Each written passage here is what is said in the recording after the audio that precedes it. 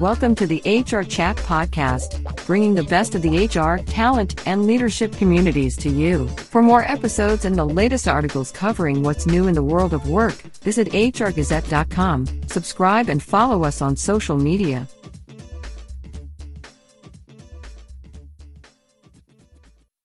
Welcome to another episode of the HR Chat Show. I'm your host today, Bill Banham, and joining me on this episode is Rob Friday, Managing Principal at Predictive Success.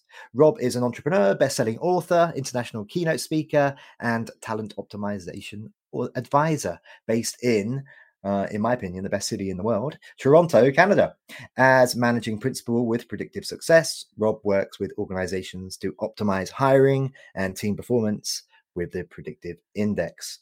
Rob has published a book entitled Talent Optimizer: Why Some Companies Always Get Great People. And that's a pretty important topic right now, that's for sure. And we'll be sure to talk about that today. And we're also going to talk about the fact that Rob's going to be speaking at an event that I'm involved with happening September 14th, along with the fantastic team over at Anchor HR. Hello, Pauline, Jessica, and co, if you're listening. And that's called Agility Reimagined.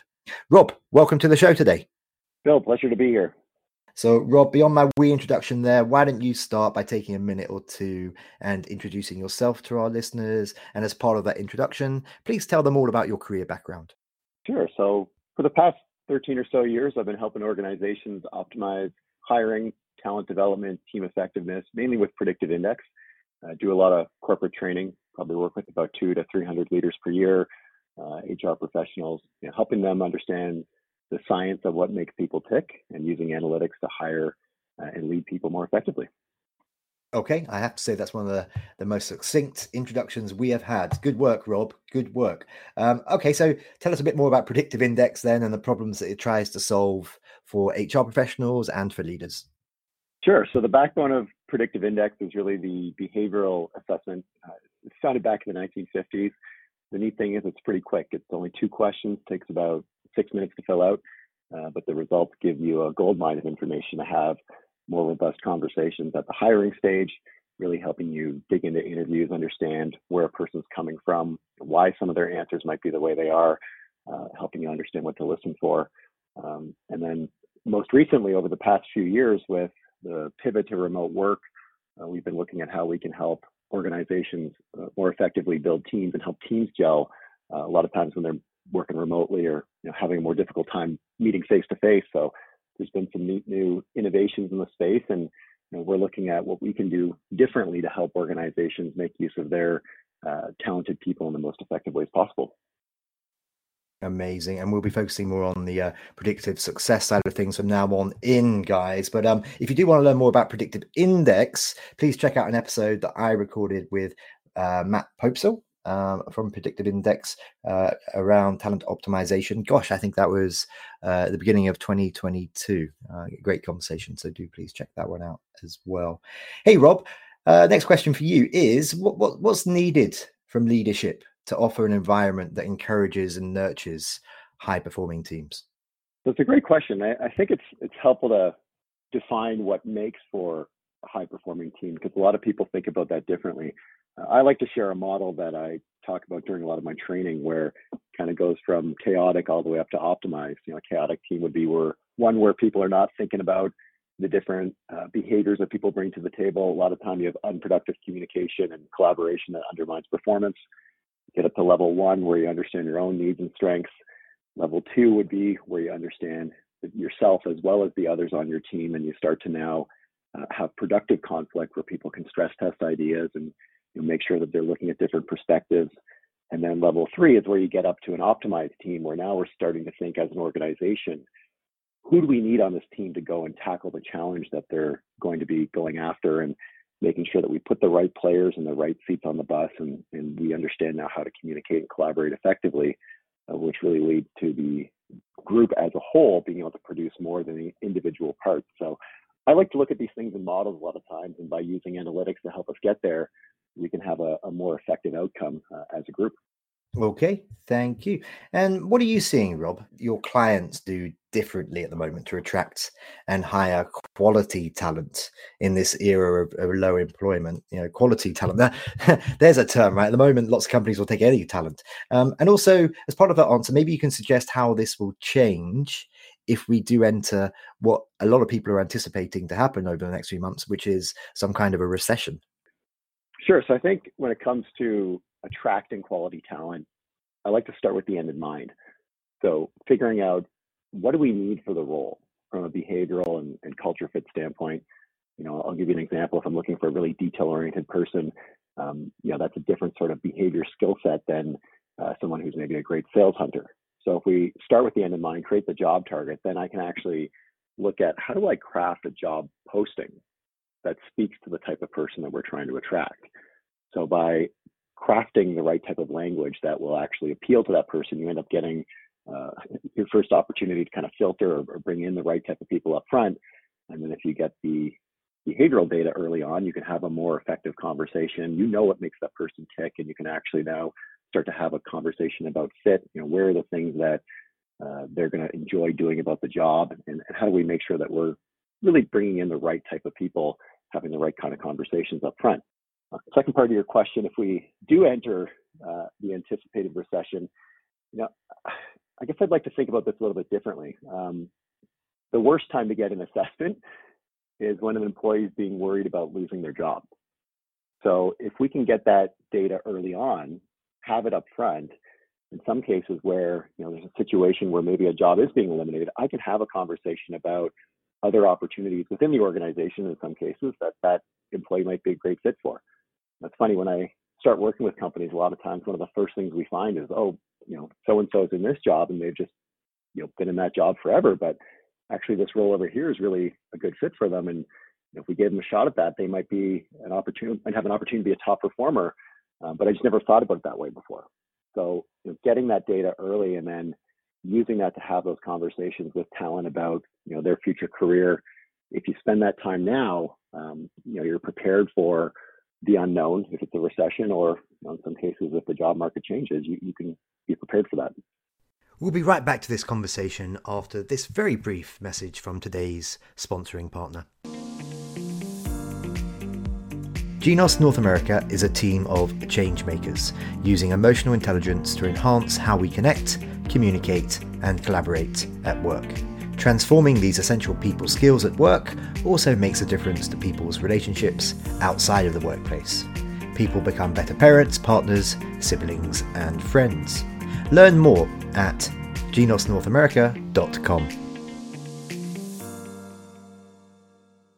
Just continuing on from your last answer, then I guess the next question is what else, or how else? How else can companies use HR analytics to more effectively predict what's going on, but also specifically, how can they use HR analytics to more effectively onboard their talent? Sure. So one of the first things that I like to recommend hiring managers do with new employees is sit down and have a conversation about the individual. Go through it. If they spent the time during the recruiting process to fill out an assessment, to go through the interview process, one of the first things that you should do as an organization is give some time back to them. Take them through, what did you learn about them? How can you use that data to help you have a more effective conversation up front about what their strengths are, what they like to do, how they like to be managed. And then I always like to say, look, 60 or 90 days in, have the stay interview, as opposed to the exit interview when you lose someone, a stay interview to help you say, what are we doing well? How are we meeting your needs? Are there certain things we should be doing more or less? And by using the data as a conversation enabler, you can actually have that conversation in a way that meets the person's needs, and that a lot of times they leave that conversation feeling like, wow, the organization really took an active interest in wanting to understand me and help me succeed as much as possible. So turning it around and doing it up front, I think is a great way to change that conversation. Okay, thank you. Now I'd like you to talk to me a little bit about the role of AI and the potential for misuse. For misuse of assessments in the hiring process, potentially introducing bias. I mean, we've covered this a lot on our show, how there are even in these processes, there can still be inherent biases within the algorithms caused by those that are creating algorithms, etc., or how they're used particularly. So maybe you can talk to us a bit about that and how do you address this for your clients? Yeah, I think this is a really important question and often a misunderstood question. I get this question a lot when I go in to talk to organizations about using predictive index or just assessments generally in the hiring process. And a lot of times people talk about things like, is this person going to be a culture fit? Or are we looking for someone diverse that's a culture add? And they talk about this as if it's on the same plane or continuum. And I believe that that's not the case. They exist on different planes. You can have someone that's got a diverse background that still fits the job and behaviors needs to be successful in the role in the company. And if you start with the assessment data, you can actually increase the candidate pool. So I'll give you an example. I had a client where they were trying to get more women into business banking. And the challenge was that in a lot of cases, it just wasn't a career path that many women were choosing in their organization. So we actually used the behavioral data to say, who are some women in our organization that might be a good fit for this role? And then let's have a conversation with them about that.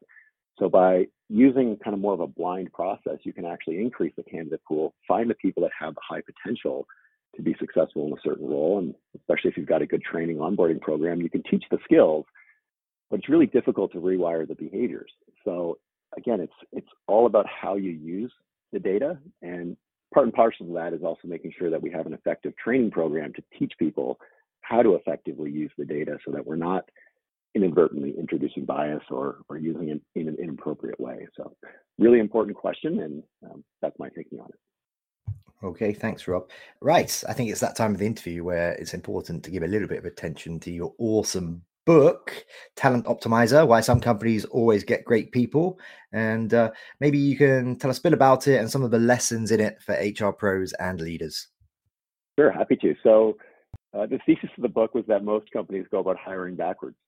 They focus on skills and experience, the stuff you can read off a resume or find on LinkedIn, but often don't get into the things that determine long-term fit, like behavioral alignment to role or culture fit. And my thinking was that if you start with culture fit, figure out what does the person stand for, what are their behaviors, attitudes, beliefs that they really stand for. As the company grows, we'll always have a great place for those people. And then the next piece is starting to look at behavior, aligning that with role, and giving people an understanding of how do they fit, or in some cases, where will they need to stretch in order to do a certain job. And then at the top, if there's certain skills that are needed for a job, obviously we still need to assess for that, and interview for it. But in a lot of cases, if we get the bottom parts right, I can train the skills, and then I've got a really loyal employee. So that was the thesis to get started. And then I went out and looked at organizations that I'd worked with that I think had done a great job of this, and interviewed a series of different leaders and told some stories about what these people were doing differently, and really condensed that down into about 12, 13 chapters of key principles that I'd seen great organizations that I'd worked with over the past, at that point, 10 or 12 years do differently in order to create a great culture and fill it with great people. Okay, and I'm pretty confident that there will be links to the book, probably to Amazon. I think people are quite familiar with that company called Amazon within the show notes, so you can learn more about the book and maybe buy a copy there, listeners. Rob, you're going to be speaking at the upcoming Agility Reimagined Summit on September 14th at the Xero office in beautiful Toronto, downtown Toronto.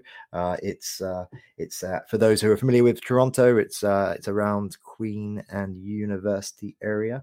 Be there or be a rectangle if you are a senior HR person. And your session is called Insights on Hiring and Inspiring Talent in a Competitive Landscape. Can you now take a minute or two and tell our listeners about that session? Yeah, sure. Excited to. So a couple of years ago, my business partner, Dave Leahy, and I were discussing how could we get some great content for a new book. And we came up with the idea of reaching out to our client base. We had about 800 clients at the time. And we put out a call to nominate the best boss. What does your boss do differently? Or what are some things that makes your boss great? And we asked these employees to write a short paper, a few hundred words on what their boss did differently that made them great. And we basically had a client board that was reviewed all these different submissions we got, nominated the top 5 that got a steak dinner, and the winning boss and winning nominee got a trip to Vegas, a separate trip to Vegas, so they could go and enjoy a trip and a reward for their efforts of nominating the best boss. And we took those principles that we learned from all these great submissions and turned it into a book. So I'll be talking about some of the principles that these organizations and these bosses, what are they doing differently in order to create a great culture, to lead their people as effectively as possible. And I think now more than ever in this competitive landscape, having a great boss is going to be a critical enabler to retaining talent, especially in today's talent market. Thank you, Rob. And I'll be there, listeners, with my hair brushed, maybe even wearing a suit alongside Pauline James and the team from Anchor. It's set to be a great event. It's free as well. What, Bill? How can you produce such amazing content and not charge people for it? Well, that's the case. It's free. So if you are an HR professional, and you want to come along, you can find the event through Meetup or through Eventbrite, and I'm pretty sure again there'll be a link to that in the show notes, so please do check it out. If you're not an HR professional and you're not within the talent sphere, don't sign up for this one because we'll probably have to say no. However, we produce lots of other events in the GTA. That's the Greater Toronto area for those who are not familiar. So you can come to those instead. Rob, we are coming towards the end of this particular interview already. Before we wrap up, 2 more questions for you, sir. And the next one, I'd like you to reach under your table and pick up your crystal ball because I want to get some predictions from you, please. What do you think are some new innovations in the HR tech space to watch out for in 2023? So I think this is the big one. It's all about data, using the data to help you get smarter as an organization. One of the neat things we're seeing out there, specifically related to teams, is we built this Teams software, and now we're able to start looking at what are different types of teams starting to focus on. So they add in things like objectives or specific action items that a specific type of team is trying to pursue. And then they can start to track their success as they pursue those objectives. It's kind of like being able to enter into OKRs into a dashboard, but enabled with team data on specific individuals that are actually working on these objectives. As we start to look at how these teams succeed, or in some cases struggle with certain objectives, the data informs the software that gets smarter and says, okay, your team is aligned in these areas, you need to watch out in these areas. So the more data that we start to gather as an organization, and we're seeing this across the board with many large organizations starting to look at this across many different types of teams, you can start to now plan for things in more effective ways using the data as a guide. So I think that's probably the big one, is more effectively connecting different pieces of data within the HR sphere. I think in my opinion, really exciting part is now starting to look at this from a team perspective, as opposed to historically, which has always been the individual succeeding in a role versus team, which is what most organizations focus on these days. Teams pursue objectives. How are these teams actually accomplishing certain things? So I think that's my neat new prediction is that's going to be the next big thing in the HR tech space.